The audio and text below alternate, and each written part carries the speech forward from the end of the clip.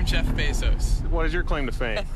I'm the founder of Amazon.com. From the award-winning producers of The Facebook Dilemma, Richest guy in the world. Frontline investigates Amazon. Is Amazon taking over the world a good thing?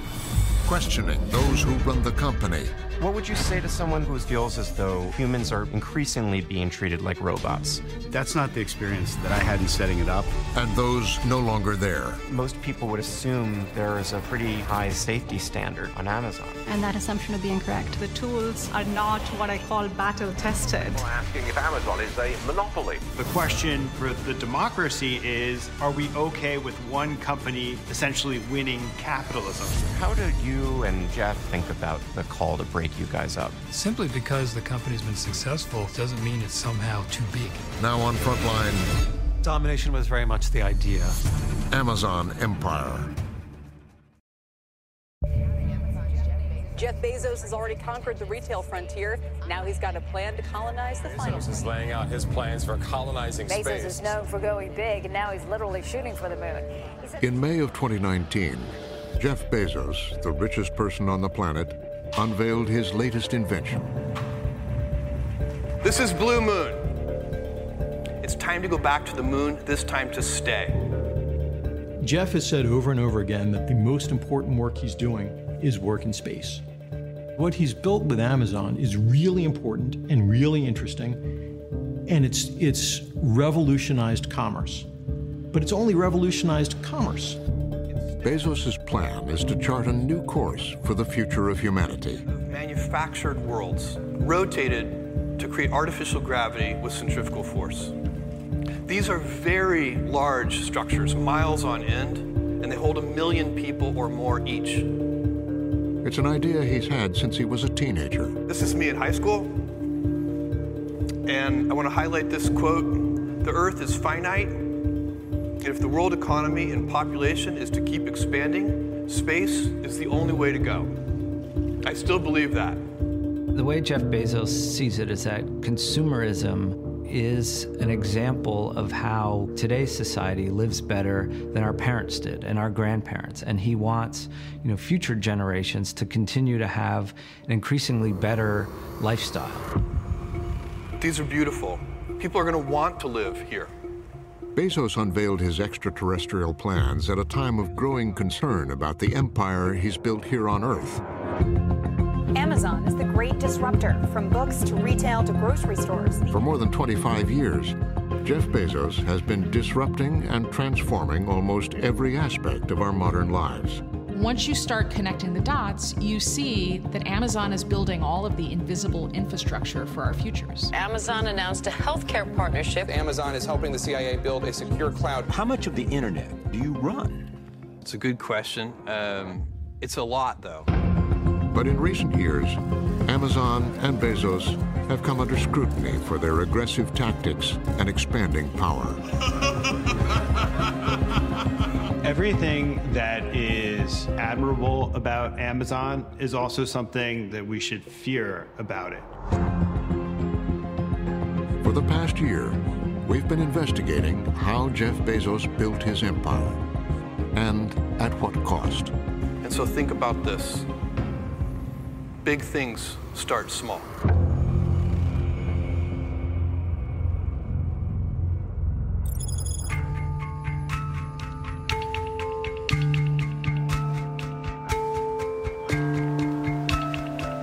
Jeff Bezos' empire has its roots not in Silicon Valley, but on Wall Street. That's where the young Princeton graduate went to work in the early 1990s at a secretive hedge fund called D.E. Shaw. David Shaw was the one who revolutionized Wall Street by introducing data. And I think Jeff really embraced that idea that, hey, if you have data, ultimately you win. One of the things that David Shaw asked Jeff Bezos to do was to go and investigate new businesses, and in particular, this new thing in the early 90s called the World Wide Web. We all know that a communications revolution is underway in this country. What is the internet? It's sort of the mother of all networks. It's information highways. It's kind of like your remote control to the world. Bezos was quick to see the untapped potential of the new digital landscape and was determined to get in on it. I came across the startling statistic that web usage was growing at 2,300% a year. So I decided I would try and find a business plan that made sense in the context of that growth. And I picked books as the first best product to sell online. Because books are incredibly unusual in one respect, and that is that there are more items in the book category than there are items in any other category by far. So when you have that many items, you can literally build a store online that couldn't exist any other way. The store he was imagining didn't exist, so he decided to build it himself.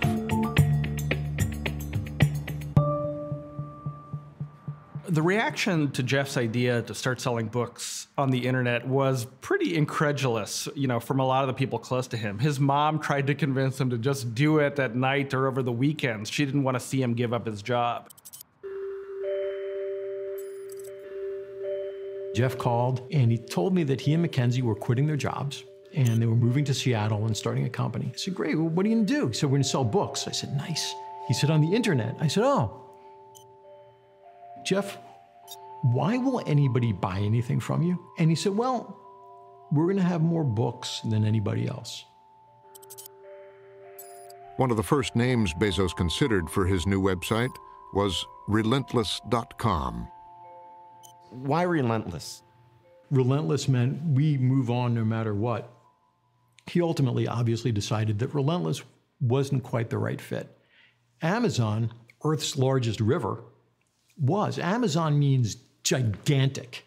In terms of relentlessness, so stopping at nothing, is that an apt description of Jeff? No. It's not that Jeff stops at nothing. It's that when Jeff sets his mind on a goal that he thinks he can achieve, he won't stop until he's proven wrong or until he achieves it. Jeff and Mackenzie had rented a house in Bellevue, and then we moved to a small second-floor office in the south part of Seattle. Shel Kappan was Amazon employee number one of 9 former Amazon insiders who agreed to talk on camera. What the company is now was nowhere in my wildest imagination. Nowhere. So the fact that it could have the kind of position in the world that it has now, I had no clue. In July 1995, Amazon.com went live. It was an incredible novelty. It was tiny and obscure. And it's very hard to imagine, but the entire universe that Amazon now dominates did not exist. Amazon.com. This virtual shop claims to be the world's largest bookstore. It didn't take long for Bezos' vision to prove prescient. What makes us different is vast selection, convenience. We deliver right to the desktop. If our catalog were printed on paper, it would be the size of 7 New York City phone books. The company quickly outgrew the garage and soon had more than 50 employees. In 1996, James Marcus applied to be number 55. There was a very palpable excitement in the air at this place. And of course, at this point, Jeff Bezos was the first person to interview every prospective employee. So I was ushered into his office. He wanted to see how fast you were on your feet. He also always wanted to know your SAT scores. You want to know your SAT scores? Every time, yes. How old were you at the time? I was 36 or 37. This is the original sign that I made for Amazon.com. Blue spray paint on white poster board. Jeff wasn't a figure out of folklore at that point. He was not the wealthiest man in the world. Here's my computer, Amazon.com, up on the screen. Hello, Jeff Bezos. He was a small, nondescript, sandy-haired man sitting at a desk with quite a large and eruptive laugh.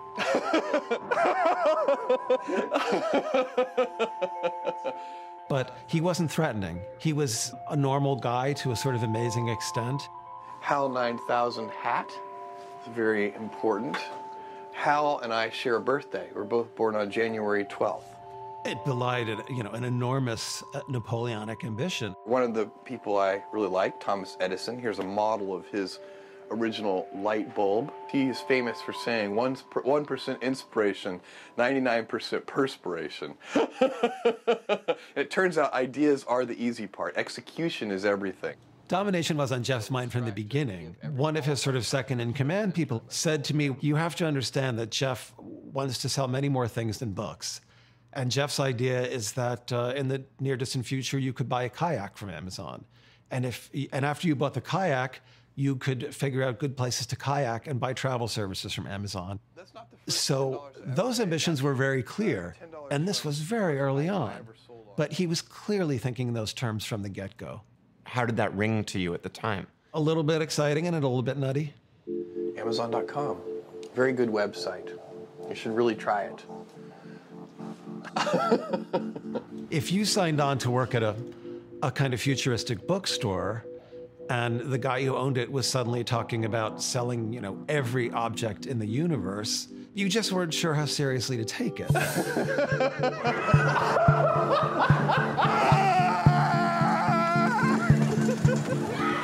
Though his public image was often unserious, That was awesome! inside the company, Bezos was a hard-charging manager relentlessly focused on the principle that would make Amazon one of the most trusted brands in the world. The customer always comes first. This culture of customer obsession, obsessive focus on customer, obsesses over our customers, totally obsessing over the customer experience. We used to call it customer ecstasy. It means building, delivering, focusing on your customer. And we did it, in the very, very early days at every stage. Jennifer Cast was there in the early days and is one of 6 top Amazon executives the company put forward to speak to us. Customer obsession was our North Star.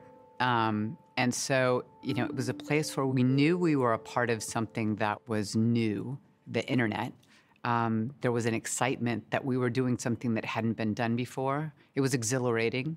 We were all aligned around building for customers. Hey, you guys. I've heard there was an empty chair that would often be put at meetings. Yeah. Who was in the empty chair? Yeah, so that empty chair was there to remind us all to understand the customer, have empathy for the customer, understand the details of the customer experience. The customer isn't there. We have to bring forward the voice of the customer. Thank you for calling Amazon.com. And Bezos quickly learned that in this new online world, he could understand exactly how customers were behaving. All orders do need to be placed online, but I'd be happy. It was made clear from the beginning that data collection was also one of Amazon's businesses. All customer behavior that flowed through the site was recorded and tracked.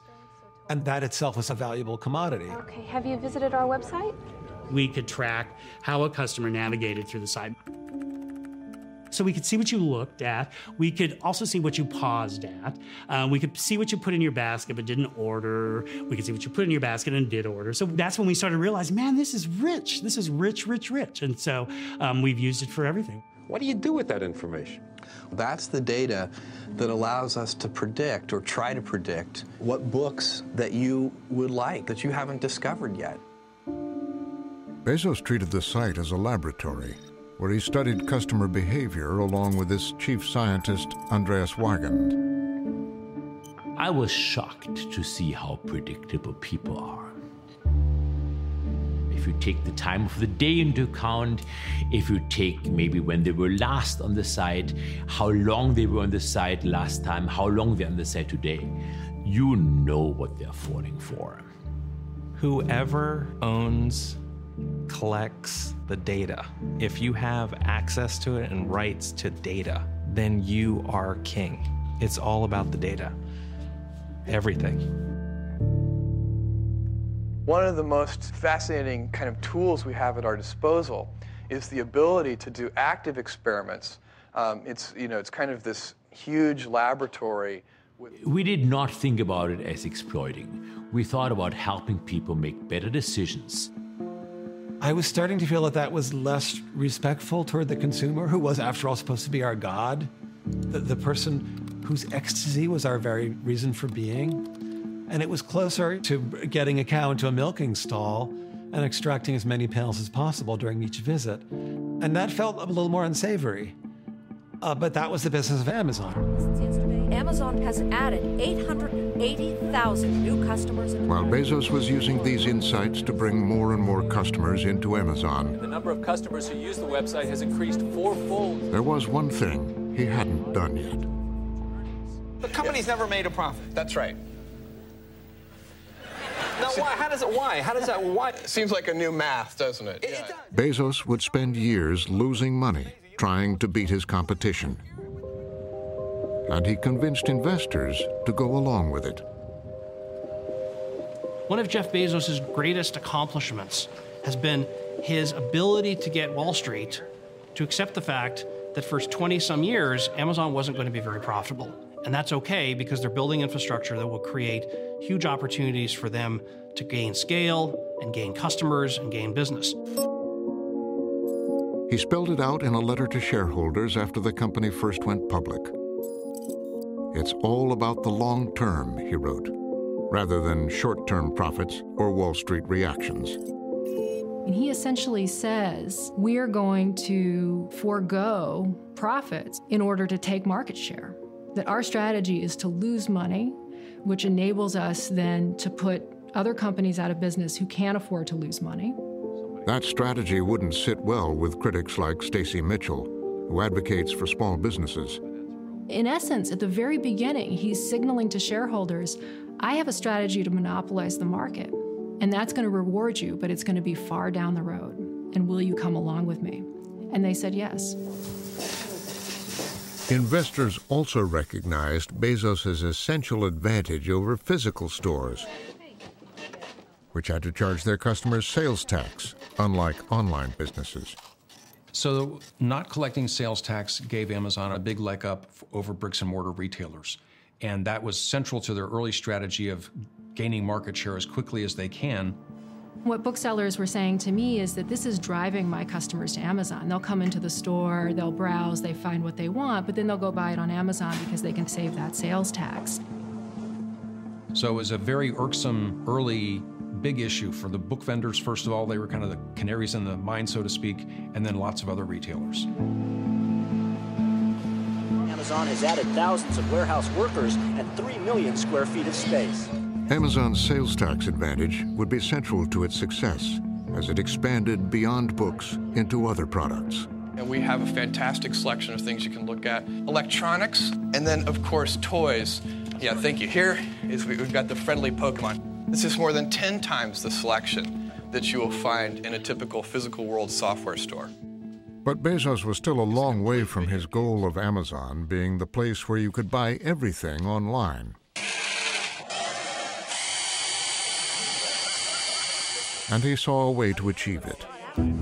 Amazon could soon become the Walmart of the internet. There were thousands of businesses eager to sell online.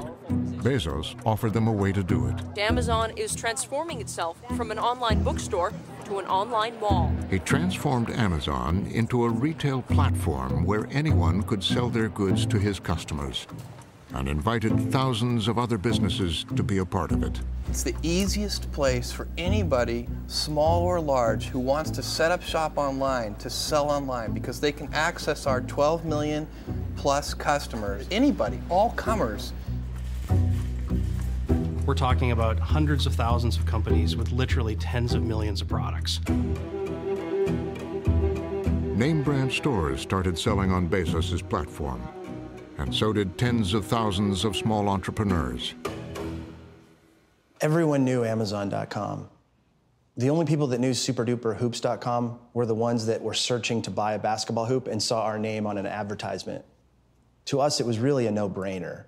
We knew that we would, increase our sales. First year, we did 100,000. Next year, we did 1 million. We did 2 million, 4 million. We were doubling every year in the early days. It was great for the companies, and even greater for Jeff Bezos. Amazon has become the most recognizable name in e-commerce. Not only would he take a cut of everything other businesses sold, he'd also keep his own store on the platform, competing against everyone else in the marketplace he owned and controlled. He owns the main street. He has the main street real estate. Not just one building on a corner, the entire main street.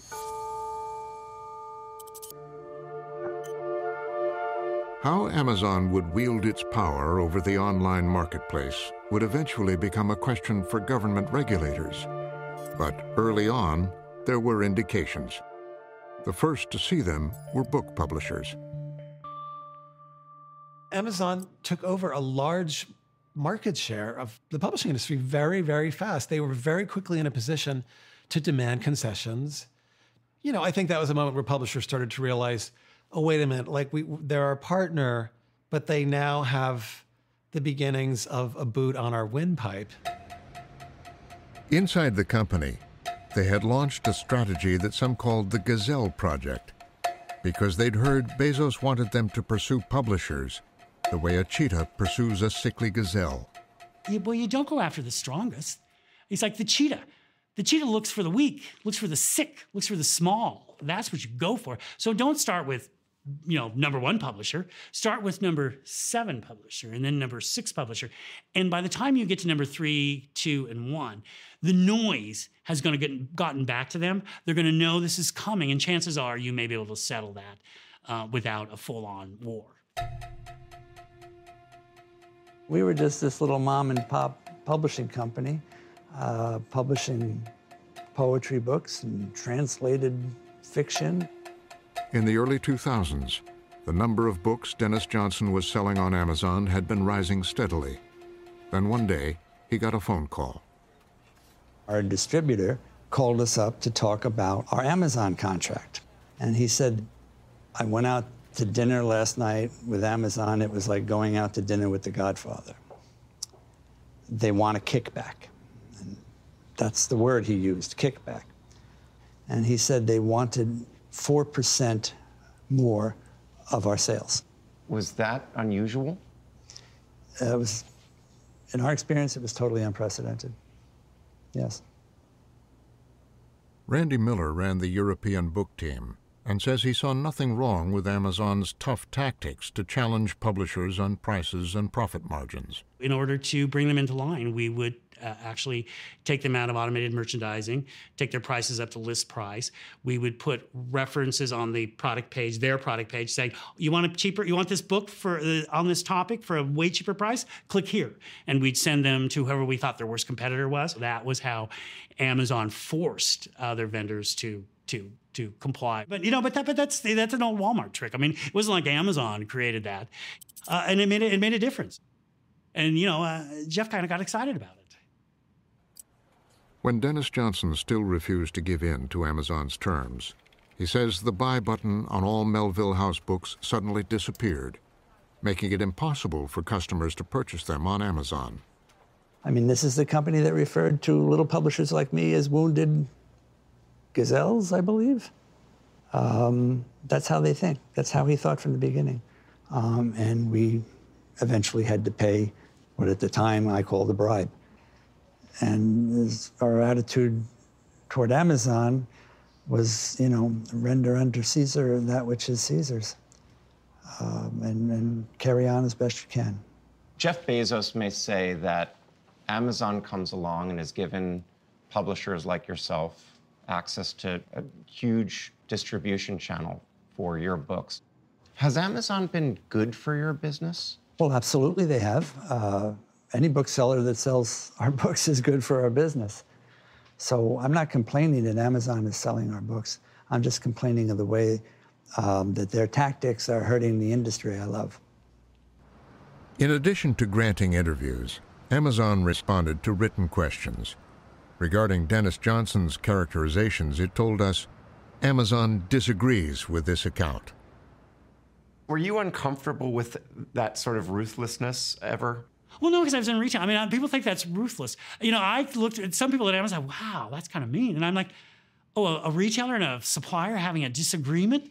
Stop the presses. It happens all the time. I mean, you've got finite margin, and somebody's going to have to give.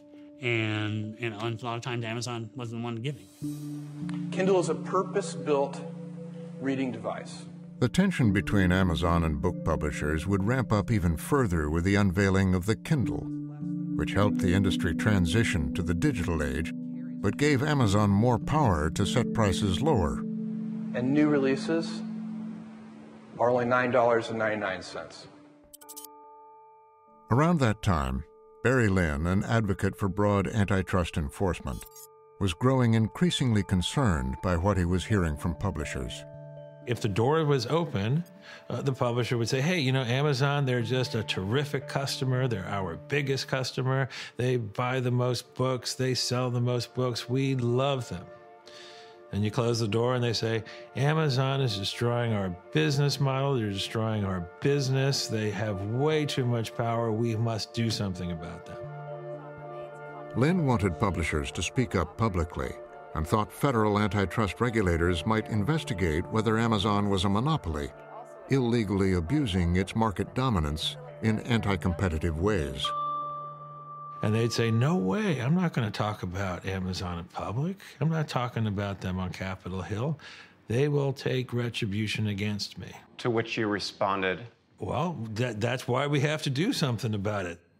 Jennifer Cast ran Amazon's books division in its formative years. We've had a difficult time in some ways getting publishers to talk to us on camera about Amazon. In part, it seems the reason is that they're afraid. How do you react to that publishers find it uncomfortable to talk about Amazon publicly? I don't know. I mean, I haven't seen that. Yeah. I haven't been in your shoes.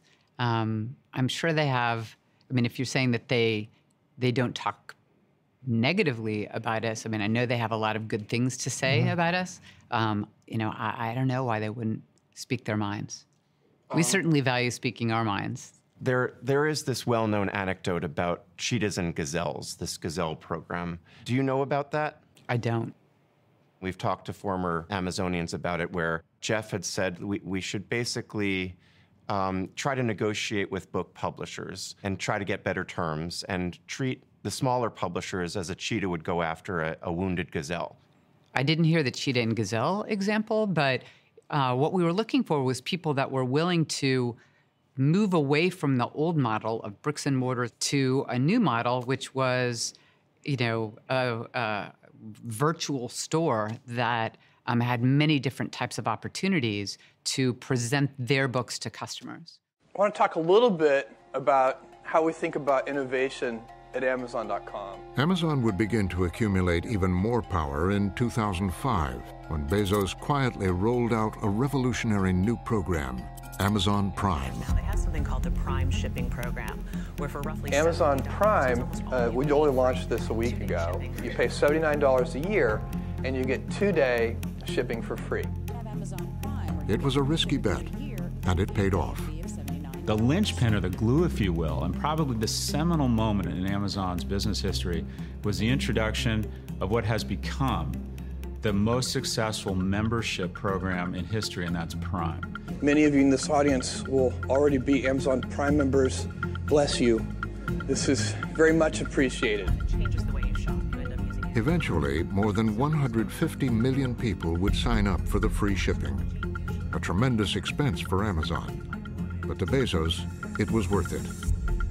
The Prime program at Amazon is one of the most important drivers of Amazon's growth.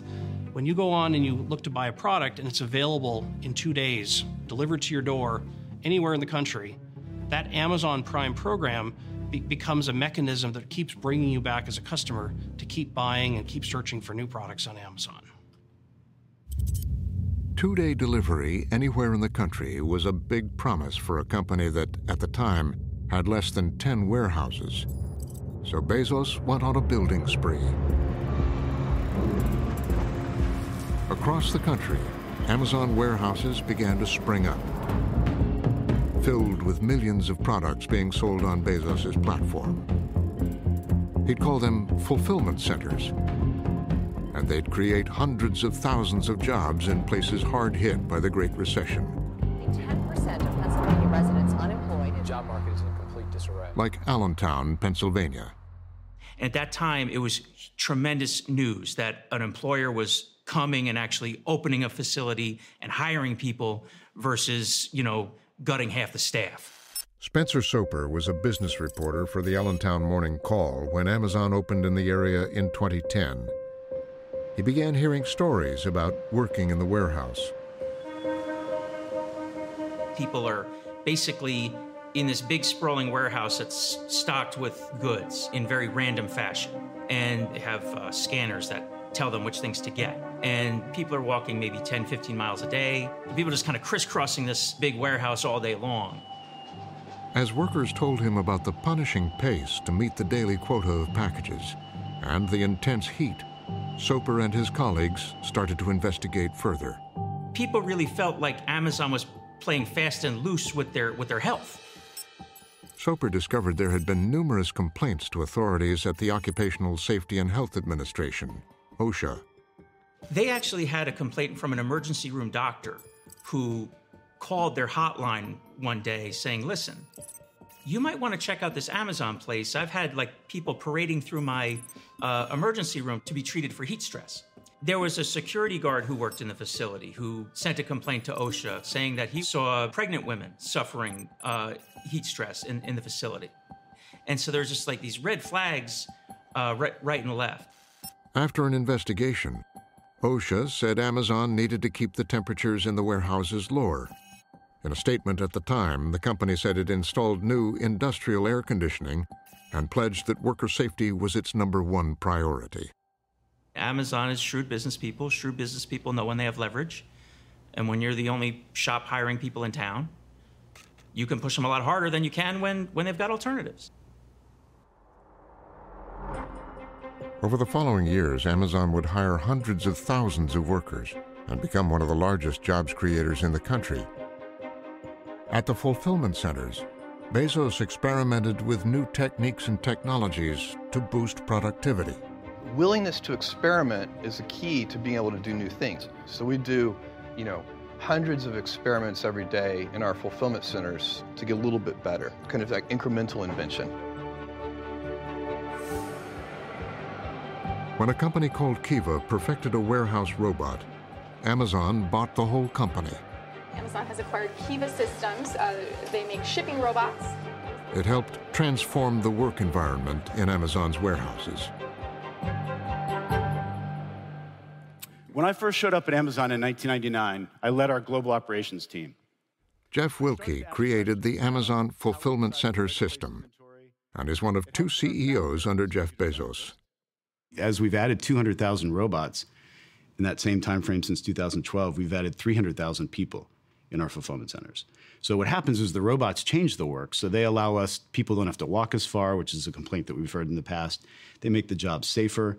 They make them higher quality because we present a smaller set of options to employees.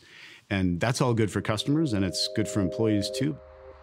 But at the same time, complaints have persisted. People who've worked in warehouses for decades say this is different. This is not the same. We're here today because we want to make sure that these workers know about their rights in the workplace, especially around heat. Shahari Arkowski is an advocate for warehouse workers in the San Bernardino, California area, an Amazon hub with 10 fulfillment centers and over 15,000 employees. Because of the way that Amazon operates, because of the way that they set their rates for productivity, it's a lot harder work physically, but also psychologically.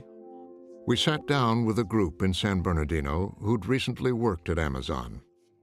When they first got here, I thought it was exciting. Like for me, I was thinking maybe I could find a place where, I'm gonna set roots of a good job, move up in place. But after being there for a while, I was like, there's no way.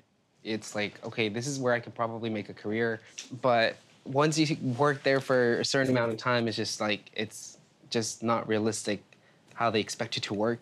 Like dozens of workers we've spoken to around the country, they say they've struggled to keep up with the rate Amazon expected them to pick and pack items. How realistic are the rates that they're giving you? I mean, Not realistic at all. Unrealistic. Not realistic? No. There's absolutely no way to make rate. You got to find little ways to cheat it. Because once you hit rate, by the end of the week, they raise it, they bump it up again. Because they start saying, hey, people could hit those rates, could hit those numbers. Hey, let's push them a little harder. Every week, it seemed like it was going up.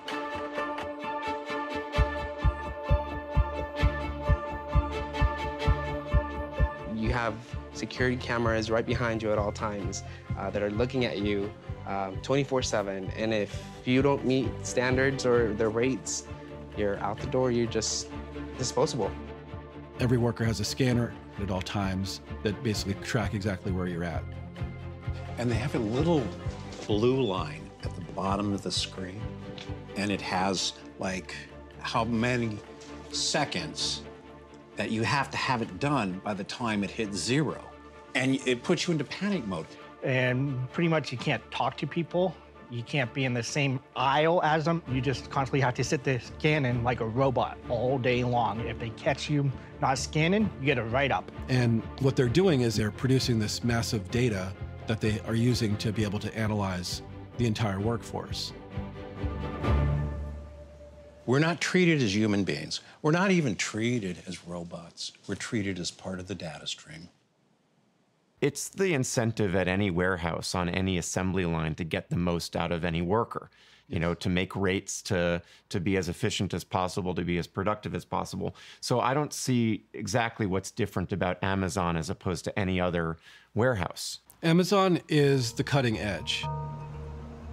Other warehouses are starting to adopt these technologies. Other companies are definitely interested in doing what Amazon is doing.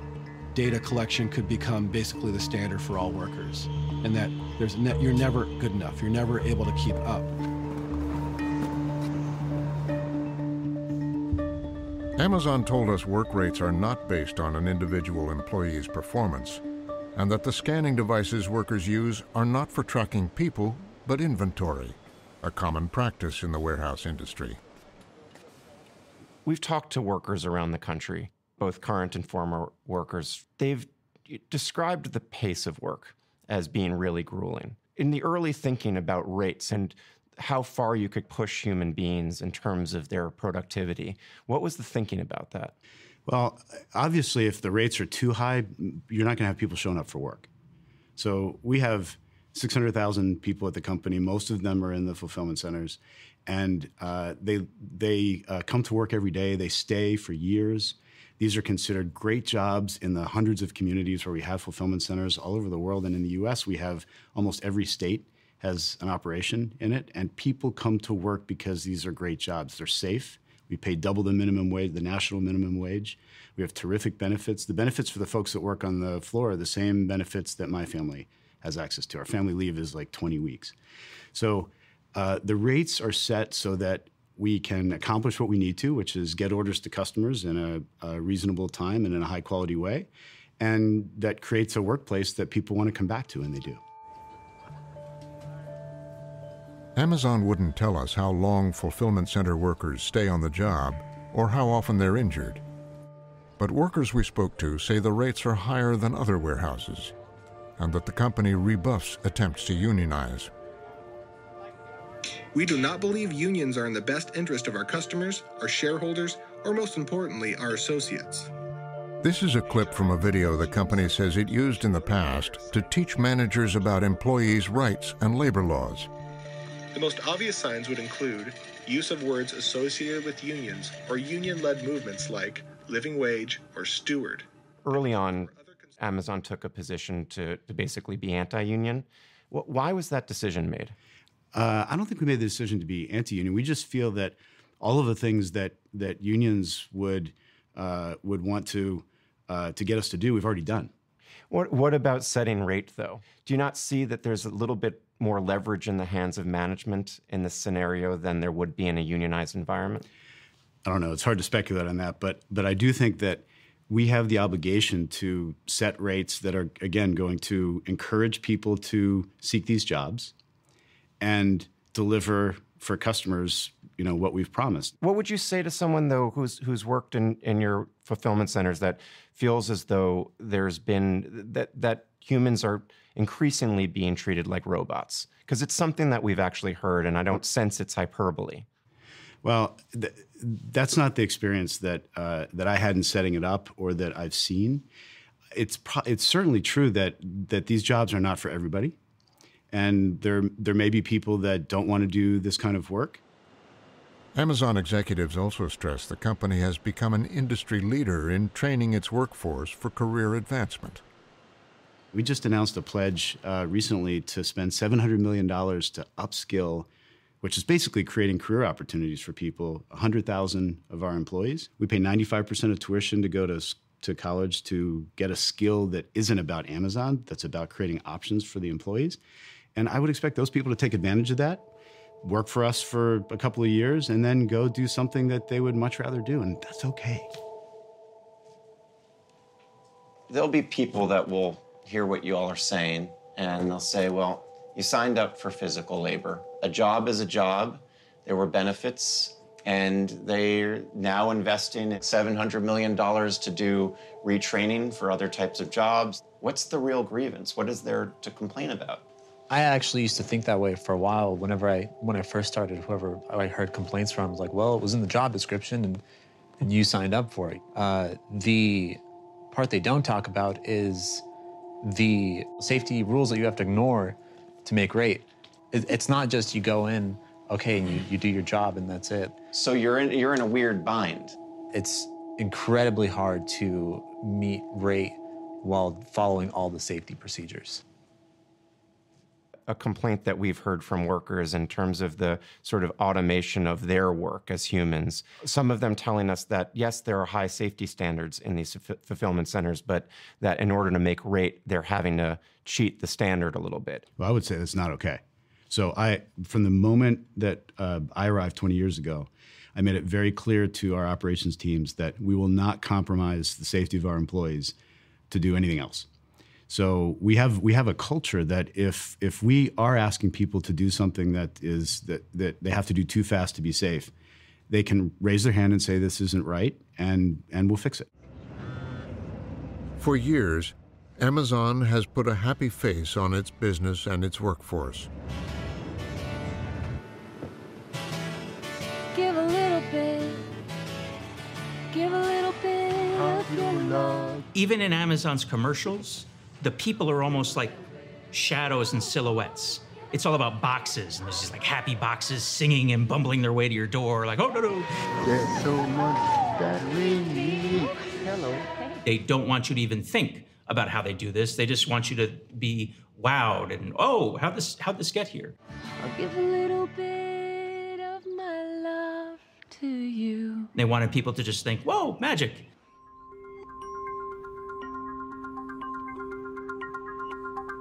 And magic was a big part of Bezos's marketing strategy, with an emphasis on the company's miraculous level of innovation and growth.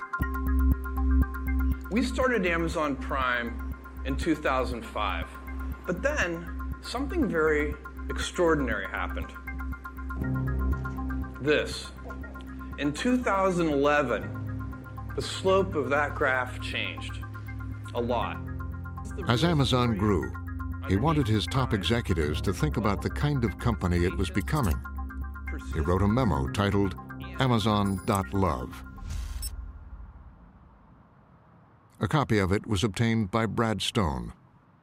The memo is another example of Jeff being very prescient about the future. It's Jeff grappling with the idea that not all big companies are loved, that there is something that we get uncomfortable with when we talk about very big companies. Rudeness is not cool. Defeating tiny guys is not cool. Risk-taking is cool. Winning is cool. Polite is cool. Defeating bigger, unsympathetic guys is cool. Inventing is cool. Explorers are cool. Conquerors are not cool. Some businesses, you can tell when you go in and have meetings with them, they have a conqueror mentality. And there's a big difference between being a conqueror and being an explorer. And I think in this very inventive space that we're in, it pays to explore. But to some watching Amazon's growth, the company was falling short of that ideal and taking steps to make sure nothing got in its way. In 2013, Amazon was moving to create its own delivery system and made a key decision. Rather than hire its own drivers, it built a network of independent businesses to deliver packages. They weren't just going to dabble here and dabble there. They were going to go and create a system that would rival FedEx or UPS.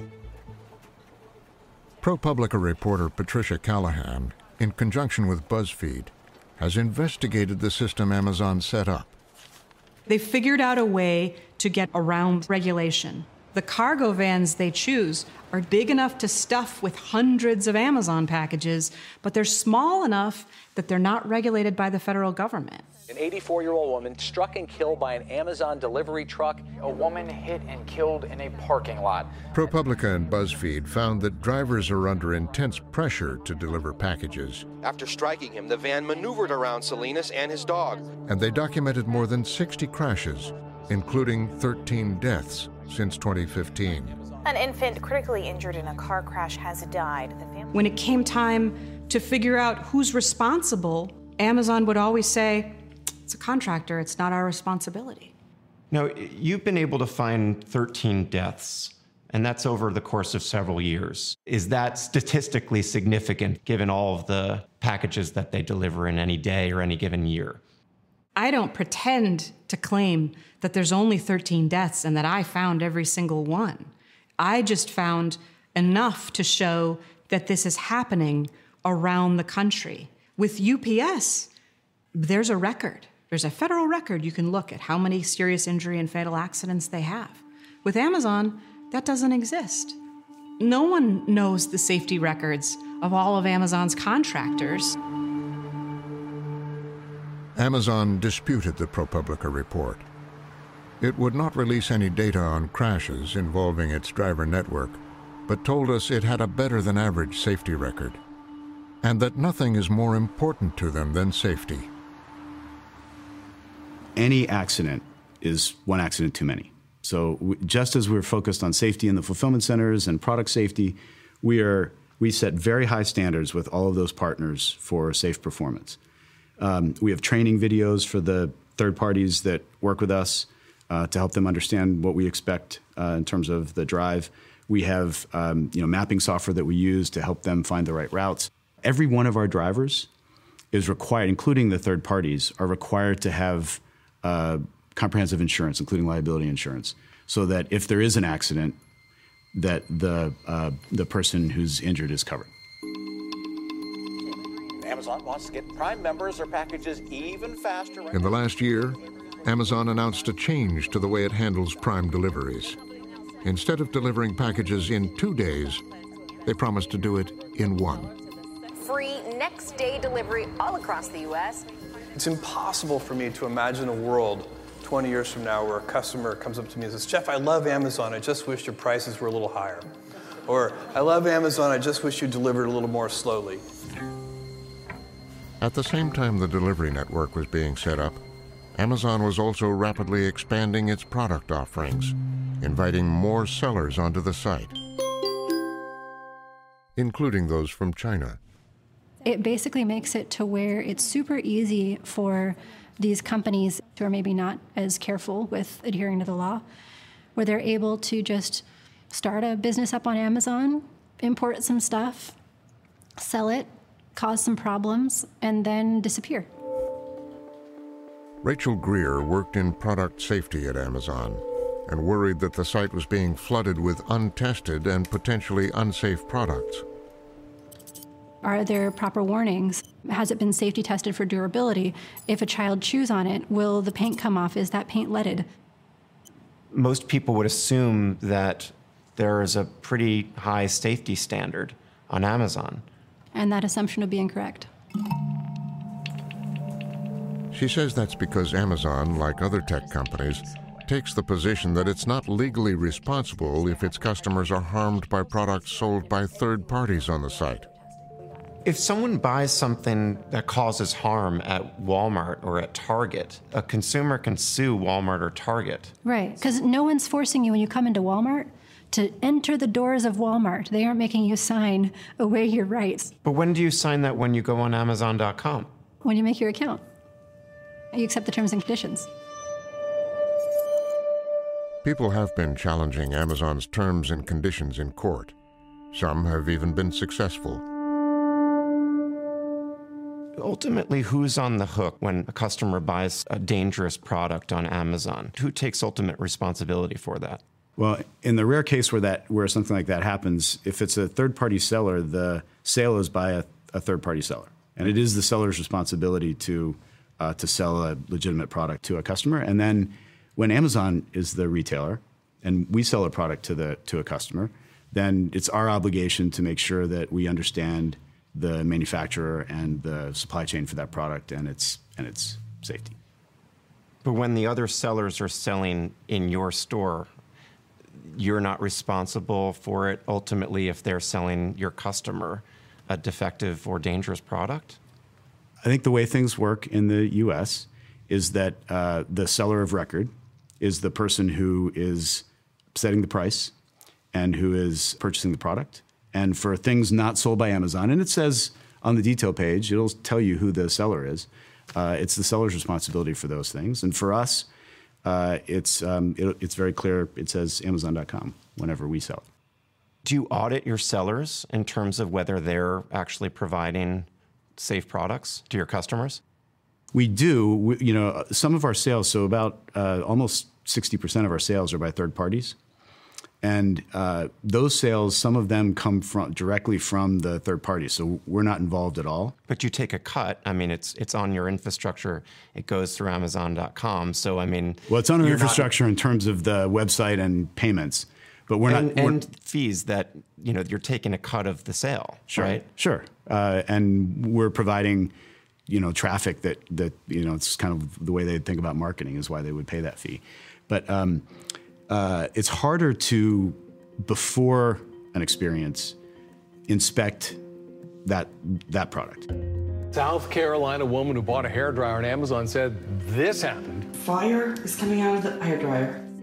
Amazon's approach has had consequences. A hoverboard caused a fire that destroyed their home.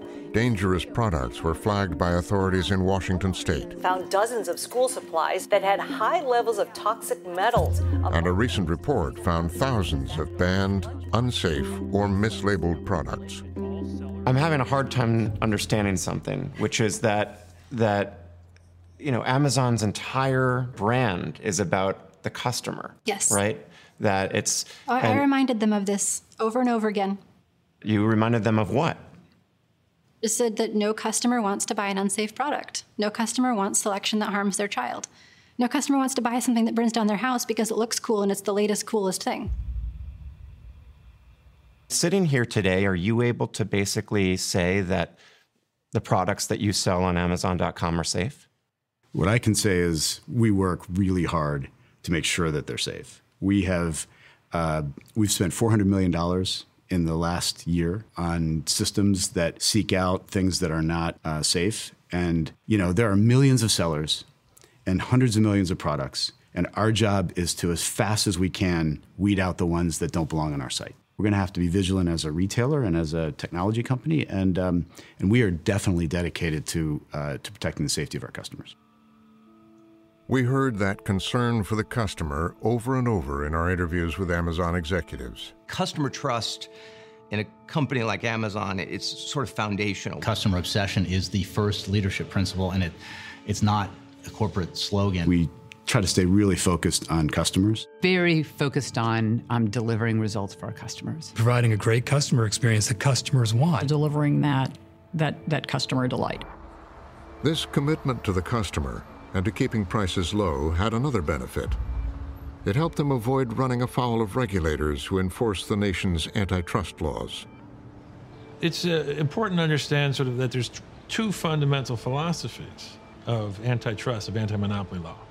There's the traditional philosophy in which you want to break up all potential concentrations of power that you can, but for the last 30 years, there's been this change in how we do antitrust. And this is the idea that the only purpose of antitrust should be to drive prices lower to serve the interest of the consumer.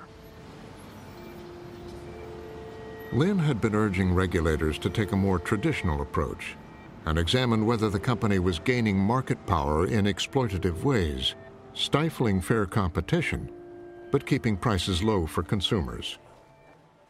We live in a society of consumers, though, and seemingly there is some net benefit to all of us when prices are low. So what's wrong with that view of things? It's obviously good for all people, if we can drive down prices, if we have lower priced drugs, if we have books that anybody could buy. That's a good thing. It's a good thing for society. And it's a good thing for us as consumers. But we're not only consumers, we're also citizens. We're also producers. We're also people who think and who make things and who grow things. And we want to have access to open markets. Once again, the tension was most pronounced with book publishers. Amazon was selling around 40% of all new books in America and 2/3 of all electronic books, thanks to the success of the Kindle.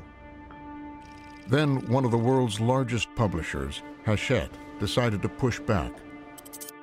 Franklin Foer was one of its authors. Hachette and Amazon set out to renegotiate their ebook contract. And Hachette said, no, we don't accept the terms of your contract. And Amazon basically said, to hell with you, Hachette. We're going to stop delivering your books. If somebody searches for a Hachette title, we're going to redirect them to another publisher. Amazon's battle with Hachette and the authors that Hachette publishes is heating up. As Bezos's virtual blockade dragged on for months, A bitter 7-month standoff. thousands of authors, including bestsellers like Douglas Preston, were caught in the middle. Some authors were losing 50 to 90% of their sales from Amazon. It was absolutely devastating to first-time authors. It actually destroyed their careers. Did you see your sales plummet? I did. Yes, I saw my sales plummet tremendously. In frustration, Preston penned an open letter on behalf of all authors. It was published in the New York Times with more than 900 signatures. We authors have loved Amazon. We have enthusiastically supported it. And this is how they treat us? This is not right. Amazon has been accused of doing everything from raising prices to deliberately delaying shipments. Is this what happens when Jeff Bezos decides to flex his muscles? While Hachette and Amazon were at an impasse, Douglas Preston, Franklin Foer, and other authors went to Washington and asked the Obama administration to open an investigation. I went to the Justice Department and I went to the Federal Trade Commission with the Authors Guild, and we tried to explain to them why this power was so dangerous. We pointed out all the ways in which Amazon was bullying the publishing industry. The Department of Justice listened to us, and their answer was essentially this. Amazon is one of the most popular companies in the country. They have brought tremendous services to consumers, and they've brought lower prices. And that we hadn't given them any kind of reason to open an antitrust investigation. Eventually, Hachette and Amazon would settle their dispute, with Amazon allowing Hachette to set its own prices for ebooks, but offering it incentives to keep them low.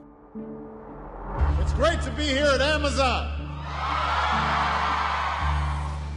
Amazon would thrive during the Obama years and eventually account for nearly 40% of all online commerce in the country. Last year, during the busiest day of the Christmas rush, customers around the world ordered more than 300 items from Amazon every second. But the complaints about its tactics would continue, with retailers of all kinds concerned that Amazon had become the online shopping gatekeeper. You've got to be on Amazon. You have to be there because that's where everyone is. That 100 million Prime subscribers. They are the de facto e-commerce channel in the United States, period. End of list. Amazon executives have told us that there are many other options out there. There is Walmart, there's Alibaba. As a seller, you've got options. I've heard that response from Amazon executives before, and we did that. We listed all of our products on every other online marketplace. But it's a testament to just how good Amazon is. All of the others that were non-Amazon combined did about 10% of what we were doing on Amazon. Businesses big and small have been accumulating complaints about Amazon's hold on them. On Amazon, the customer belongs to Amazon. It doesn't belong to the third-party seller. You're basically renting the Amazon customer. James Thompson used to recruit brands to come onto Amazon and now advises them on how to do business with the company. I represent brands today that face a number of challenges with Amazon. Among those challenges, businesses say that Amazon has access to their valuable data, which gives it an unfair advantage. They also complain about increasingly higher fees to stay on the platform and pressure to use Amazon's warehouses and shipping services. We spoke to numerous name brand companies, but none would share its grievances on camera. My account was suspended. Some small business people have been talking about their experiences, good and bad, online. When you're selling on Amazon, you're playing in someone else's playground. Who gets placed where, whether or not your product shows up in the search results. They suspended my account without warning. These are all things that are governed by Amazon's rules. And if there's a dispute within that arena, if you feel you are mistreated, the judge and jury is Amazon. They don't care. They'll just kill your account like that or suspend it. There are all sorts of crazy stories about why people get their accounts shut down on Amazon, and it could take a week, it could take months, it could be never before you're back online again. Amazon has the upper hand and the ability to basically take your business away from you at any given moment. Selling on Amazon, take one. Amazon said third-party sellers account for more than half of everything sold on the site. I sell mini longboard skateboards. I sell mineral water. This is what I do. And it's committed to its sellers' success, proactively contacting them when their accounts are at risk of suspension and offering an appeals process to resolve disputes. You already have great products. Scale up and reach. But in the eyes of some businesses, Amazon has essentially become like the railroads at the turn of the last century that controlled the flow of commerce across the country. Start selling today. Do you see yourself as being kind of like the rails for e-commerce, that sellers bring their goods to market on your rails through your marketplace? I don't think of it that way, and here's why. The vast majority of stuff that's, well, all the stuff that's sold is manufactured, right? So it's manufactured, meaning there are brands and factories that produce stuff and then sell it. We're 1% of the retail sales in the world, about. Well, you are the biggest marketplace online, right? No, so again, I don't, the idea that there's an online distinct for brands to sell their stuff and distinct from physical just doesn't make sense to me. And we're far from the largest retailer. So I describe this as retail, and we're competing against Walmart and Target and Costco and Carrefour and Alibaba and Tmall and all kinds of folks who are now selling both physical stores and online. In addition to pointing to other large retailers, inside the company, employees have been schooled in how to talk about its size and power. When I worked at Amazon, we had training specifically on the use of terms like monopoly. We were not allowed to use a term like market share. Amazon has what's known as market segment share. What is market segment? What is market segment share? I don't know, but I know that the lawyers at Amazon feel that those terms are much safer than using terms like market share. So market share was something they were really concerned about. Clearly somebody with the necessary legal training or PR training recognized that Amazon was growing very quickly. And when we were asked to use the term market segment and market segment share, in essence, it's a polite way of saying, I'm not going to talk to you about how big we are. Since leaving Amazon 20 years ago, Shel Kappan has been watching the company with increasing concern, and he's speaking out about it for the first time. I think that the characterization of Amazon as being a ruthless competitor is true. And under the flag of customer obsession, they can do a lot of things which might not be good for people who aren't their customers. I know you're not a legal scholar, but are you basically concerned that Amazon is a monopoly? I'm concerned that it has that type of power. I think it Whether you technically can call it a monopoly or not, I don't know.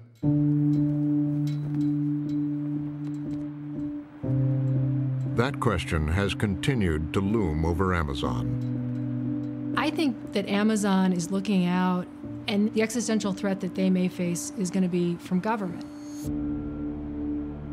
It's whether or not policymakers are going to step in and intervene and say, you have too much power. For years, Bezos has been ramping up Amazon's profile in Washington.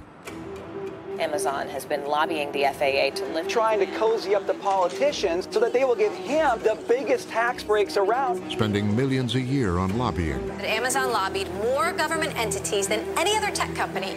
And hiring as its spokesman the former White House press secretary, Jay Carney. You've got an army of lobbyists, many of whom have revolved in and out of government, including yourself. What are you hoping to get for all that lobbying spend and all that influence? One of the things we discovered is because of the visibility of our company, but also the range of businesses that we're in, we need subject matter experts on food safety, on transportation, on drones, on privacy. And also, we can be a resource, an information provider to policymakers and regulators. That's not lobbying in the traditional sense in terms of trying to persuade somebody to do something. It's just answering questions and providing data and information. Bezos himself would also become a presence in the capital, and eventually buy the largest private residence in town. Jeff Bezos never really showed much interest in politics, but as he cemented himself in the city, he started to acquire this physical presence. He bought a mansion and developed it into a place that is explicitly designed to be social. It has a big ballroom. I mean, it is designed to create a real presence for him in the nation's capital where he can hobnob with the people who make decisions. He'd even bought the hometown newspaper, Jeff Bezos sent a thunderbolt through the media world this week, spending $250 million to rescue the struggling Washington Post. And I do believe that democracy dies in darkness. I think that the capital city of the United States of America needs a paper like the Washington Post.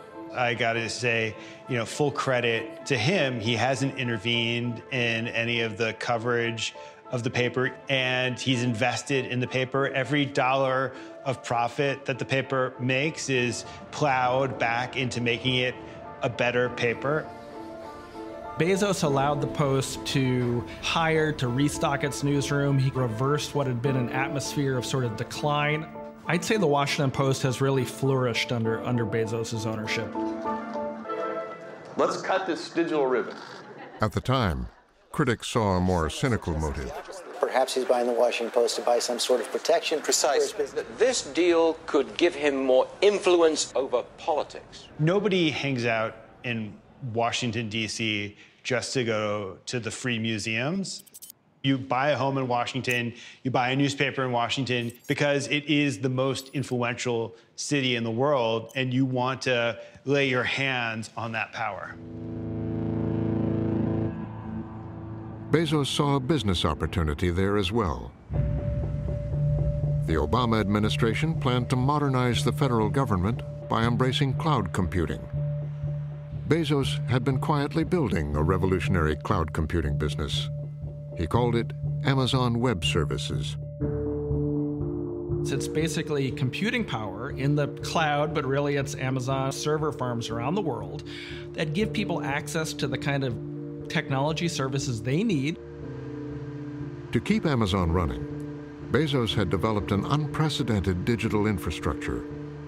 He realized he could rent parts of it out, not just to businesses, but also to the government. Our infrastructure is built to satisfy the security standards of the most risk-sensitive organizations.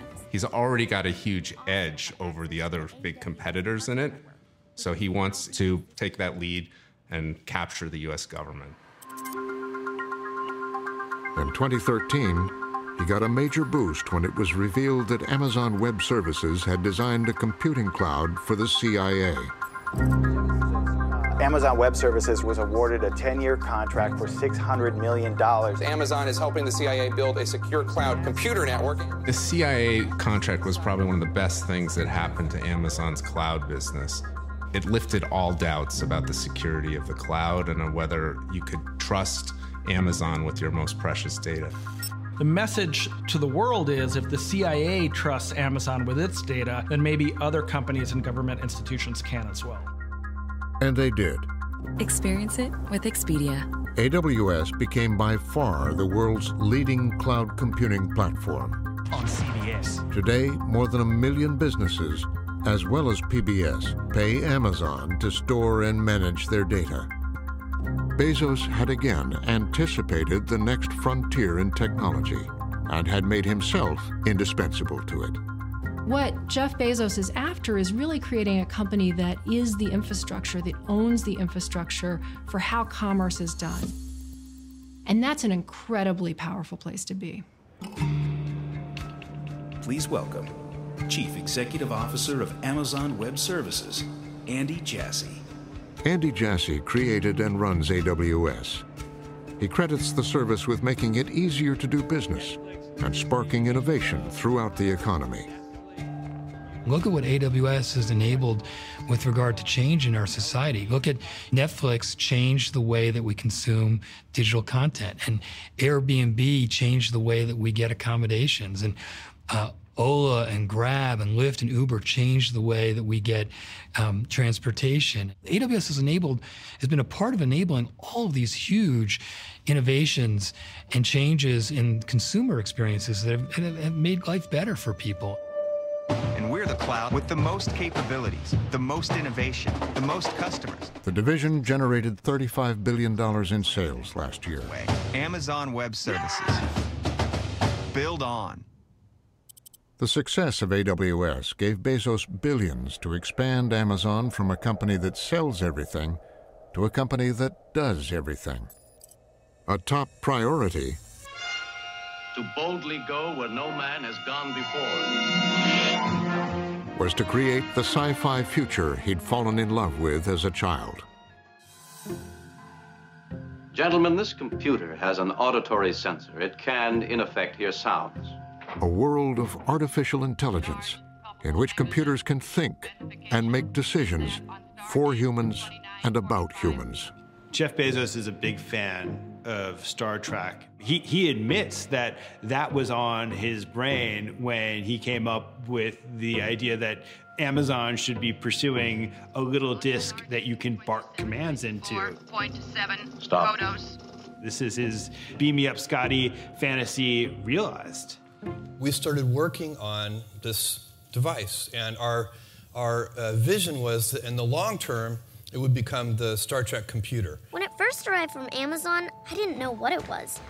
In 2014, Bezos' talking computer, the Amazon Echo, hit the market. Is it for me? It's for everyone.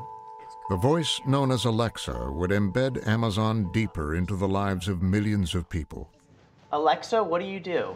I can play music, answer questions, get the news and weather. They call it a personal assistant. And just that term implies this intimate connection that we then begin to develop with Amazon. Alexa, sing the ABC song.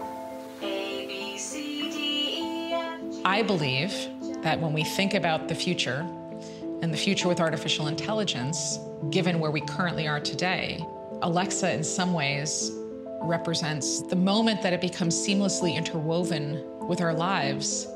Alexa, how many teaspoons are in a tablespoon? 1 tablespoon equals 3 teaspoons. Okay. And the problem is that we forget that it's there. Alexa, lights on. Okay.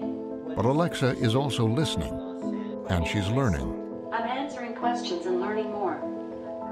And that helps Amazon in the race to dominate artificial intelligence. Alexa. Every time you ask Alexa something, you're making the Alexa algorithm better. It's one of the reasons why Amazon, having had a head start, is able to kind of preserve that head start because they've got the most data of anyone. Alexa is one more way for Amazon to gather extremely valuable data, and this data collection is extremely important to this business model. It's extremely hard to do, and convincing people to just deploy something like this in their home is a brilliant trick. Dave Limp is Amazon's head of devices. How is it that you convinced tens of millions of people to put what is essentially a listening device in their homes?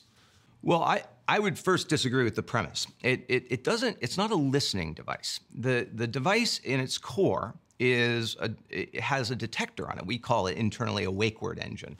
And that detector is listening, not really listening, it's detecting one thing and one thing only, which is the word you've said that you want to get the attention of that Echo. Once the device is awake and the blue light is on, it's recording. And last year, it was revealed that Amazon employs thousands of people around the world to listen and transcribe some of those recordings to help train the system. Do you think that you did a good enough job of disclosing that to consumers, that there are humans involved in listening to these recordings? We try to articulate what we're doing with our products as clearly as we can. But if I could go back in time and I could be more clear and the team could be more clear on how we were using human beings to annotate a small percentage of the data, I would, for sure. What I would say, though, is that once we realized that customers didn't clearly understand this, and within a couple days, we added an opt-out feature so that customers could turn off annotation if they so chose. And then within a month or two later, we allowed people to auto-delete data, which they also asked for within that time frame. We're not going to always be perfect, but when we make mistakes, I think the key is that we correct them very quickly on behalf of customers. But even one of the founders of Amazon Web Services approaches his Alexa devices with caution. When do you turn off your Alexa? I turn off my Alexa when I know for a fact that the conversation that I'm going to have or whenever I just want to have a private moment. I don't want certain conversations to be heard by humans. Conversations that I know for a fact are not things that should be shared. Then I actually turn off those particular listening devices. We have had an incredible year. The team has invented a lot on behalf of customers, and I cannot wait to show you what we have. So far, Limp and his team have made Alexa compatible with more than 100,000 products. Echo Frames allow you to get done more around you and be more present in the everyday. Now, they're going to know more about you than anyone knows. They're trying to move as intimately as possible and as quietly as possible into everyday life. Echo Loop is a smart ring packed with ways to stay on top of your day. Amazon wants to have the entire environment essentially mic'd. Alexa, start my running playlist. They want your walk in the park. They want your run down the city street. Nationwide's teamed up with Amazon to bring you the all-new Echo Auto. They want what you do in your car. They want what you do in your home. Amazon Smart Oven. Alexa, bake for 30 minutes at 350 degrees. All these intimacies, all this insight is being integrated, analyzed and integrated. Alexa, alarm off. That is an extraordinary kind of power that has never before existed. After Alexa, Amazon would go on to spend nearly $1 billion to buy Ring. Hey, bud, the police are on the way. A doorbell camera and app that Amazon describes as the new neighborhood watch. Hey, get away. Get out of there! To promote it, Amazon has enlisted the help of hundreds of local police departments. It's a phenomenal tool to assist detectives. They give them access to a portal to request footage and have given free cameras to hand out and talking points. This system is so simple to use and actually... You have Amazon in partnership with police departments who have basically turned policemen into like Avon salespeople for Amazon Ring. They have given police departments talking points and marketing materials to encourage the installation of Ring by community residents. none of this was public knowledge. And this is Ring's first indoor cam. It is cute, is what I would say. Amazon has continued to expand the scope of Ring. Last fall, Dave Limp unveiled a version designed to monitor the inside of people's homes. Within weeks, hackers discovered a way to terrorize Ring customers. Come on, can you say the magic word? Who is that? I'm your best friend. I'm Santa Claus. Did you see that video? I did see that video. What'd you think of it? I think that that is an industry problem. It's not just about a Ring camera.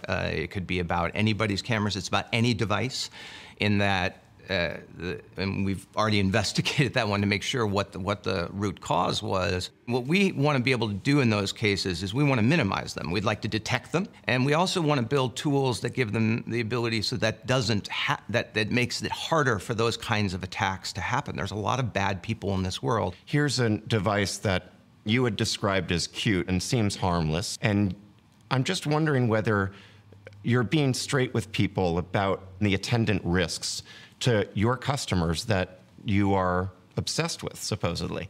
Well, it's not supposedly. We are obsessed with customers. I would say that we are trying to build security features at every level of the stack.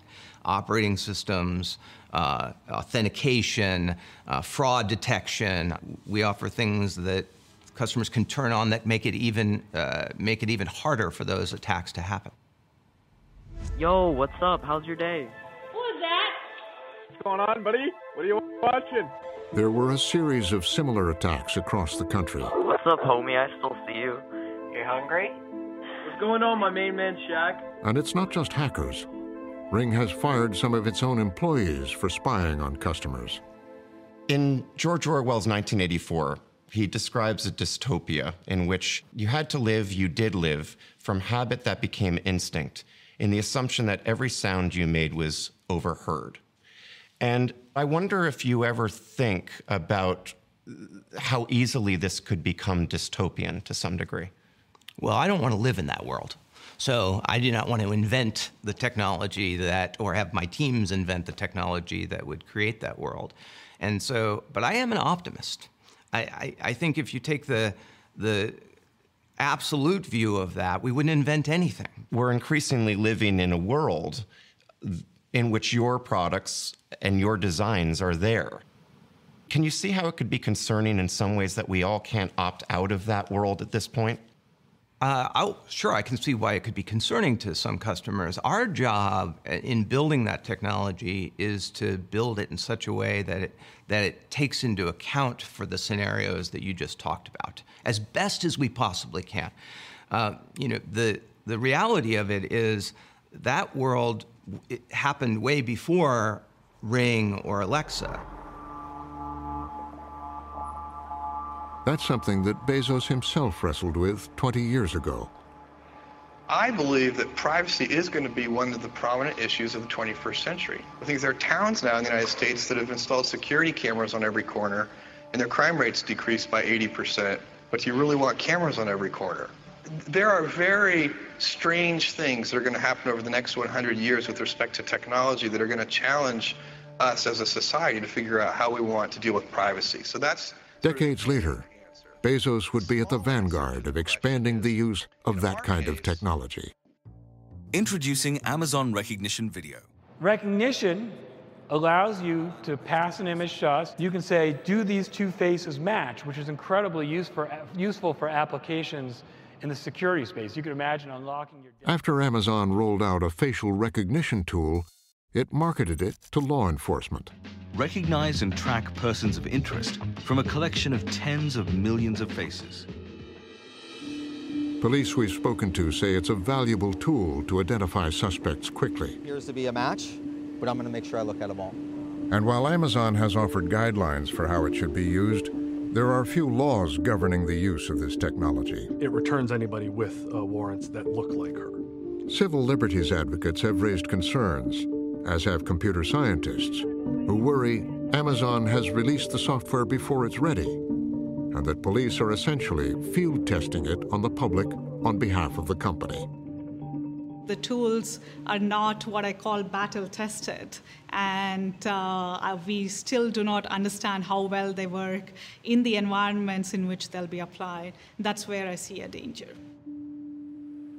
Anima Anand-Kumar was the principal scientist for artificial intelligence at Amazon. In her first interview about her concerns, she told us she was particularly alarmed by an MIT study that found the software prone to mistakes with darker-skinned faces.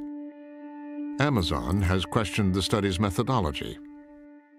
As a researcher in AI, I feel it's my personal responsibility to educate the public of where AI truly is today, right? Because they hear so much of AI being hyped up, it's supposed to be magical, it's supposed to solve all the world's problems. I see the potential in doing that, but at the same time, we need a reality check. We need to ask, where is AI today? What can it truly do well? And when it comes to facial recognition, you don't think it's ready for prime time? I don't think face recognition is ready for prime time in challenging applications like law enforcement. Anand Kumar and other scientists have asked Amazon to stop selling recognition to law enforcement because they say the system's accuracy is still in question, and there are no clear regulations about how it's used. We asked Andy Jassy about it. I have a different view, and we spent, we've had the facial recognition technology out for use for over 2.5 years now. And in those 2.5 years, we've never had any reported misuse of law enforcement using the facial recognition technology. And I think a lot of societal good is already being done with facial recognition technology. Already you've seen hundreds of missing kids reunited with their parents and hundreds of human trafficking victims saved and all kinds of security and identity and education uses. So there's a lot of good that's been done with it. But I also understand that it could be misused. And I think at the end of the day, with any technology, whether you're talking about facial recognition technology or anything else, the people that use the technology have to be responsible for it. And if they use it irresponsibly, they have to be held accountable. There's been all sorts of problems with policing in this country. So why allow police departments to experiment? We believe that governments and the organizations that are charged with keeping our communities safe have to have access to the most sophisticated modern technology that exists. We don't have a large number of police departments that are using our facial recognition technology, and as I said, we've never received any complaints of misuse. Let's see if somehow they abuse the technology. They haven't done that, and to assume that they're going to do it, and therefore you shouldn't allow them to have access to the most sophisticated technology out there, doesn't feel like the right balance to me. It's been difficult to even know how many police departments are using the facial recognition technology, and there's no public auditing to know whether there are complaints about abuse. How would the public ever know? Again, I don't think we know the total number of police departments that are using facial recognition technology. I mean, you can use any number. We have 165 services in our technology infrastructure platform, and you can use them in whatever conjunction, any combination that you want. We know of some, and the vast majority of those that are using it according to the guidance that we prescribe. And when they're not, we have conversations. And if we find that they're using it in some irresponsible way, we won't allow them to use the service and the platform. Andy Jassy and Jeff Bezos have said they want governments to hurry up and regulate how law enforcement can use facial recognition. But in the meantime, Amazon has forged ahead and has even discussed its services with Immigration and Customs Enforcement. At Amazon Web Services, we are and the U.S. military. Partner community to deliver for our warfighters and defense leaders for when it matters most. Bezos himself has made it clear that he sees Amazon playing a critical role in national security, as well as in commerce. We are going to continue to support the DoD, and I think we should. And if big tech companies are going to turn their back on the U.S. Department of Defense, this country is going to be in trouble. As Amazon has revolutionized one industry after another, Jeff Bezos' reputation has grown to mythic proportions. You've called what Jeff Bezos has built a miracle. Absolute miracle. I wish I could give him a blood test or something so I could pick it out. But you want to clone him? In fact, no, I'd want a transfusion, actually. So Amazon is now worth $1 trillion, just 1 month behind. His every move moves the markets. Amazon advertising is just on fire. Starting a digital advertising business to rival Facebook and Google. Some breaking news on Whole Foods. Holy Jim, cow. I heard you gasp just now. Holy cow, this is such a game changer. Buying the grocery chain Whole Foods. In a record-breaking deal, Amazon is buying Whole Foods for $13.7 billion. The day the acquisition was announced, the nation's largest grocery company lost billions of dollars because Amazon acquired a company 1/12 the size. Everybody thinks Bezos is the smartest person in the world and he's going to come and crush me. Yeah. When Amazon announced the acquisition of PillPack, News of the deal sent shockwaves through an industry where the retail pharmacy sector shed billions of dollars. But look at this story. 3 titans of industry. When Amazon was mentioned in a press release with Berkshire Hathaway and JP Morgan saying they were looking at healthcare costs, no detail on what that meant. Healthcare companies are panicked about Amazon's forthcoming entry into the healthcare market. On the opening bell the next morning, the healthcare industry's largest player shed billions of dollars. And insurance stocks are down after Amazon announced a healthcare partnership with Berkshire Hathaway and JP Morgan Chase. Bezos basically wants to own the whole economy, right? You think he will? I kind of think he will. I kind of think that in like 10 years, Jeff Bezos owns every single thing there is.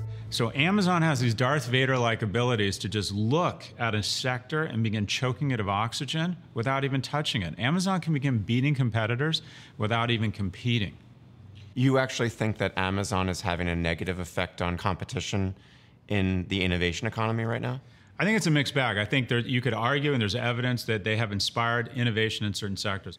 But I think there's a lot of small companies that aren't being formed because if you go in to try and raise money for an e-commerce company, it's, well, how are we going to compete against Amazon? And I said, well, the answer can be summarized in one word: impossible. All right, let's move some earth. Every single area that he enters into, he manages to succeed in a fairly major way. We had another great Prime Day.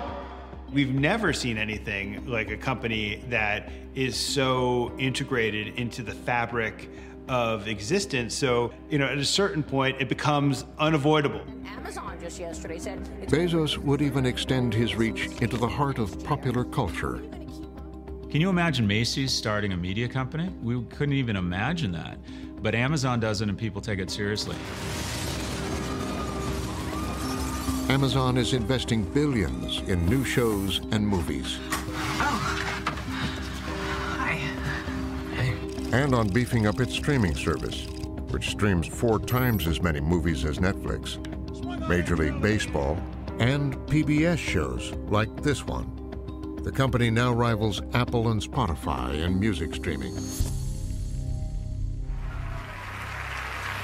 And the Golden Globe goes to Transparent, Amazon Instant Video. I want to thank Amazon, Jeff Bezos. To Amazon, my new best friend.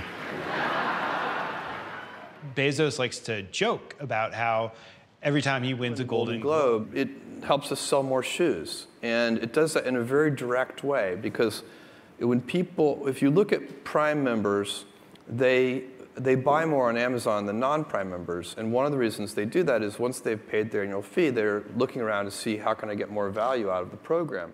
They're trying to use this entertainment to get people into the pipeline. Alexa, play Jack Ryan on Fire TV. To keep them sitting within this structure that is Amazon, where it becomes this unthinking habit that's starting to pattern all these parts of our existence. So you're doing the media stuff to encourage people to use more of Prime. Correct. Amazon is represented at the Academy Awards. Amazon is the first streaming service nominated for Best Picture. He's like one of the old studio bosses right now. He really enjoys having this place in the industry and really seems to relish being at the center of attention there. And I also want you to know, Jeff, if you win tonight, you could expect your Oscar to arrive in 2 to 5 business days. What you see now is someone who is so supremely self-confident, a guy who has become a titan. Amazon Amazon is about to get bigger. It's looking for another home in North America. Bezos and Amazon's soaring stature would be on full display in September 2017, when the company announced a contest to find a location for a second headquarters. Called HQ2. They promised $5 billion in capital investments. $5 billion. $5 billion local investment. And 50,000 jobs. 50,000 high-paying jobs. Cities are salivating over the opportunity. It was unprecedented because the number of jobs was head and shoulders more than had ever been offered in a deal before. This was a super high-profile auction by the most popular consumer company in the country. The company invited cities across North America to pitch themselves. How about, I don't know, here? 238 took them up on it. I chose Miami. You should too. Can't wait to see you, Amazon. I, Ebenezer Scrooge. Some with elaborately produced videos. I live in Atlanta. Amazon is demonstrating that it has the power to get thousands of elected officials to remake their workday and bow down before Amazon. I'm Mark Bound, mayor of the city of Danbury. And offer it huge tax breaks. Georgia offered $2 billion. Maryland offered $5 billion. $7 billion from New Jersey. Huge infrastructure promises, huge prime parcels of land. Philadelphia is offering the most land, 28 million square feet. They know that these places all don't have a prayer. Join us.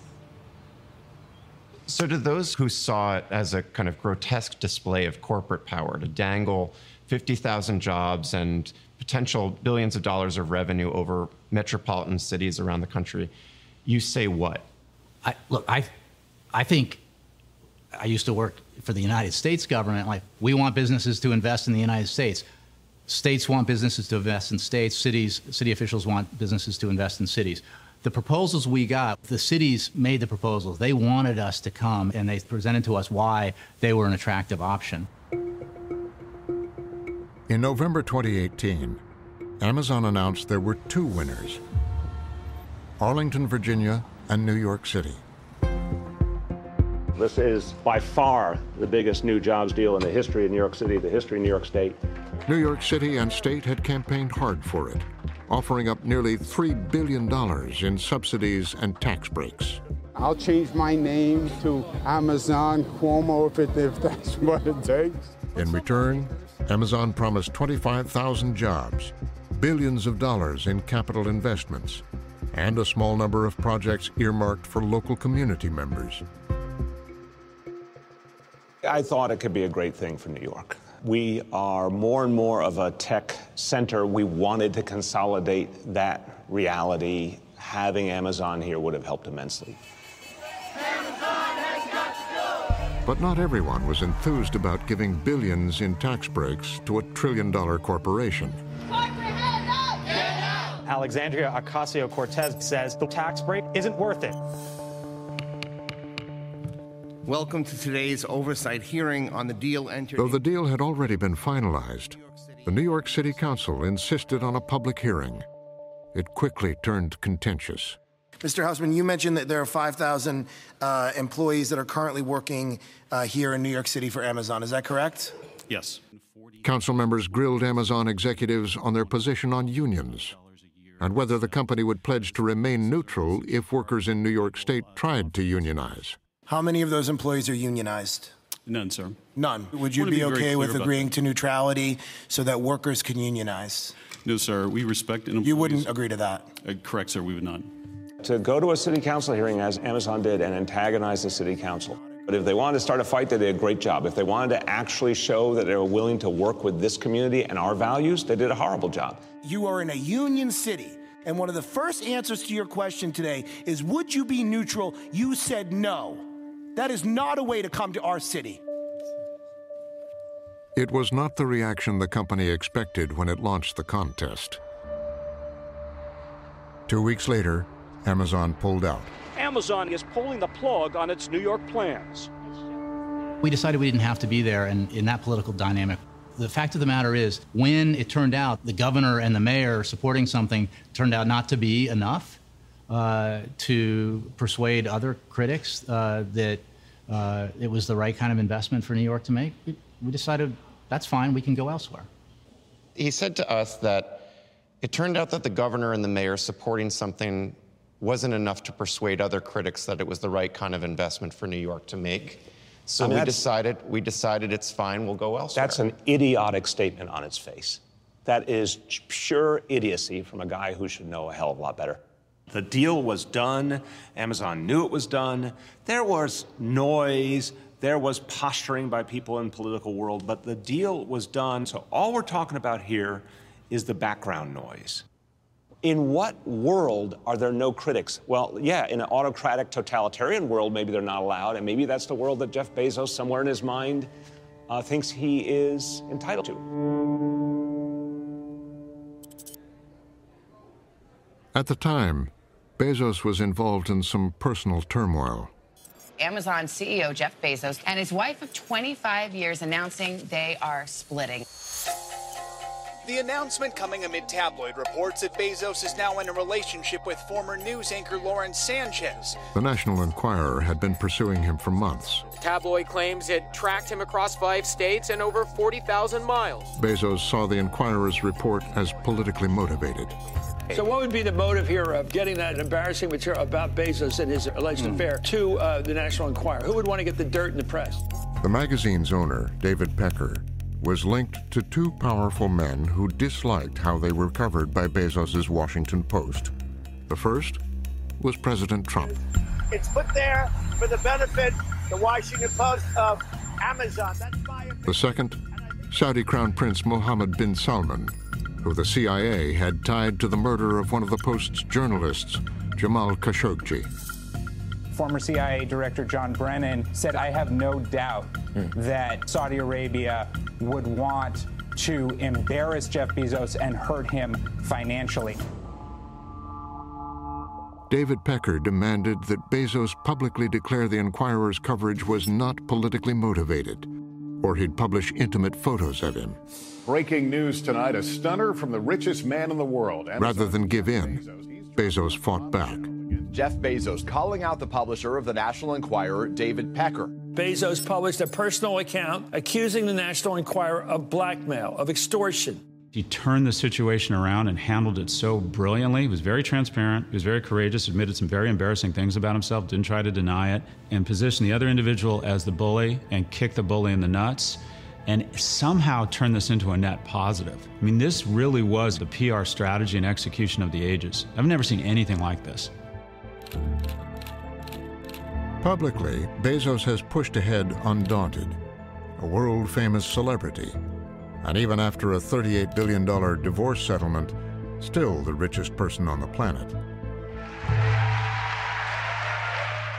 But the calls to rein in his company are growing louder. Amazon reported $10 billion in profits and paid 0 in taxes. I will single out companies like Halliburton or Amazon that pay nothing in taxes and are need to change that.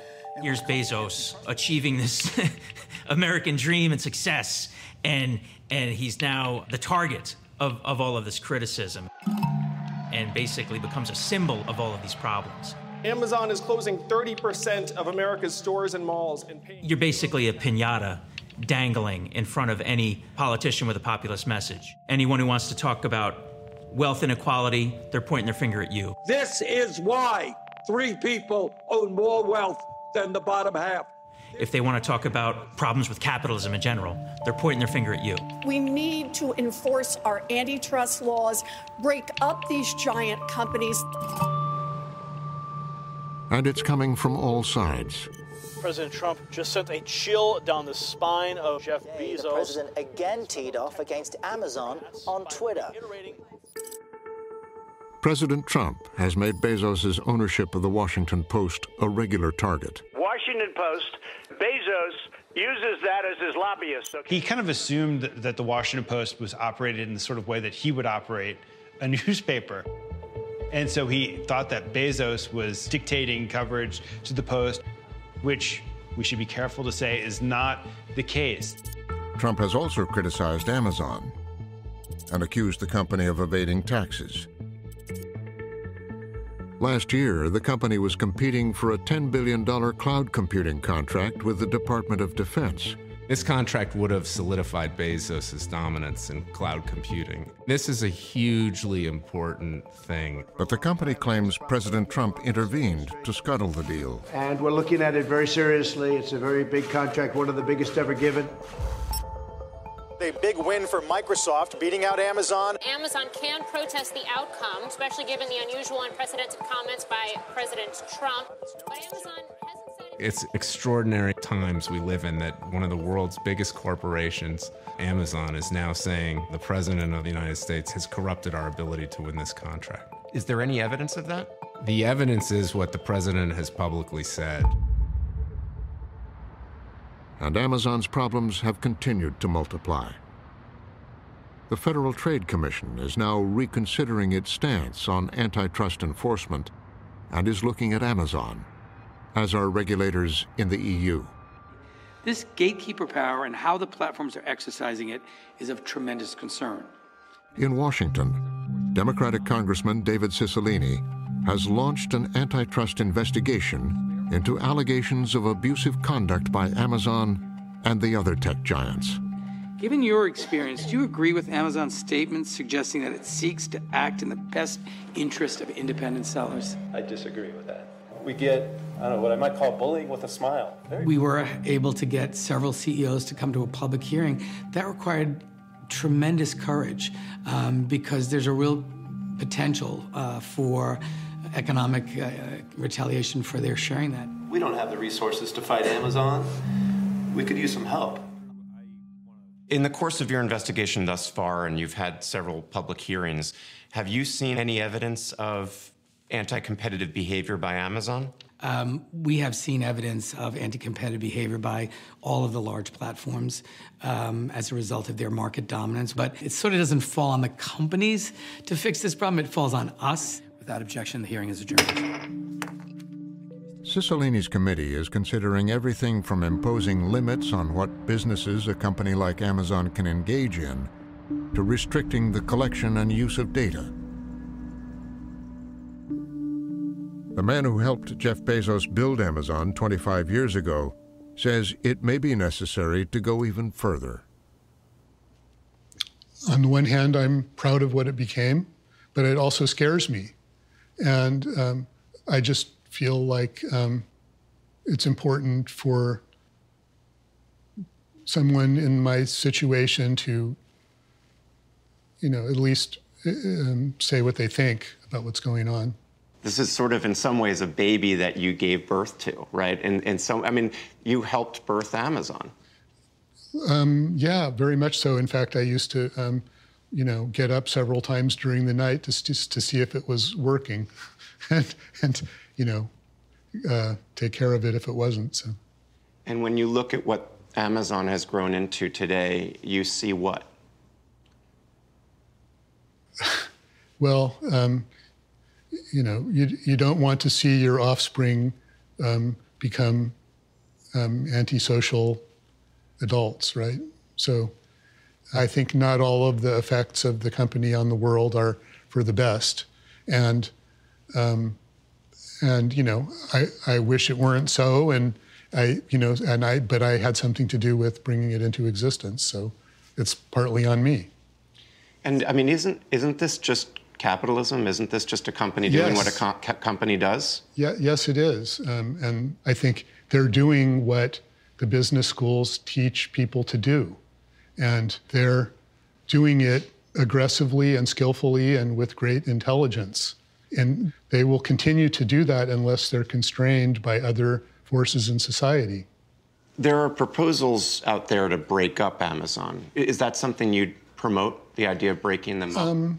I think that they're now at the scale where that could potentially make sense. How do you and Jeff and others at the senior leadership level think about the call to break you guys up? We don't think about it very deeply. I've been at Amazon now for 22 and a half years, and I always remember one of the first things I heard Jeff Bezos say back when we could fit the whole company in just one conference room for an all-hands meeting. He said, "I would not go to bed at night fearing your competitors or fearing any external issues. I would go to bed at night fearing whether you're doing right by your customers." And that really is a credo that we live here, and it's what we spend most of our time thinking about. Well, I understand that we're big and that we deserve scrutiny. And I think everything that's large in the economy and in society should deserve scrutiny. The problem is when you think about us, we're in a lot of verticals. Yes, there's video and there's commerce and there's web services and all these things. But in every one of them, we have intense competition, and I do understand why when you're in a lot of them, it can seem like we're everywhere. But if we were everywhere, that means we're talking about the global economy, not just global retail. It's so vast. We're just, we're a speck. To the public, it may sound strange coming from Amazon, which is a company with basically $1 trillion market cap. Your CEO is the richest man in the world. But Jeff Wilke said to me that you're kind of just a speck in the scheme of things. Do you see how that could seem strange or incongruous? Amazon as a whole has become, has been successful. But simply because the company's been successful in a few different business segments doesn't mean it's somehow too big. As Jeff Bezos' company is coming under ever greater scrutiny for everything from how it wields power to even its impact on the environment, he's continuing to look beyond it all. We get to preserve this unique gem of a planet which is completely irreplaceable. There is no plan B. We have to save this planet, and we shouldn't give up a future for our grandchildren's grandchildren of dynamism and growth. We can have both. Who is going to do this work? He's spending $1 billion a year of his personal fortune on a space exploration company he created. And it's this generation's job to build that road to space so that the future generations can unleash their creativity. For Bezos, it's always been about one thing: his vision for the future. I want you to think about this. This vision sounds very big, and it is. None of this is easy, all of it is hard, but I want to inspire you, and so think about this. Big things start small.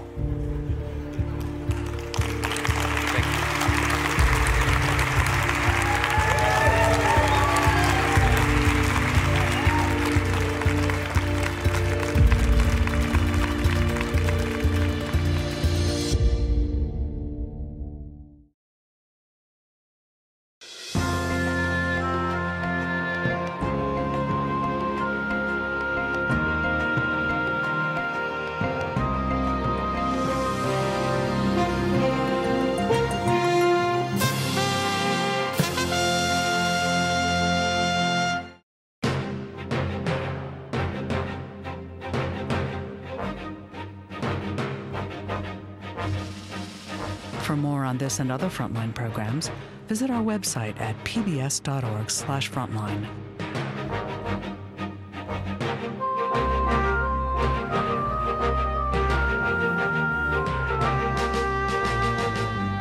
To order Frontline's Amazon Empire, The Rise and Reign of Jeff Bezos on DVD, visit Shop PBS or call 1-800-PLAY-PBS.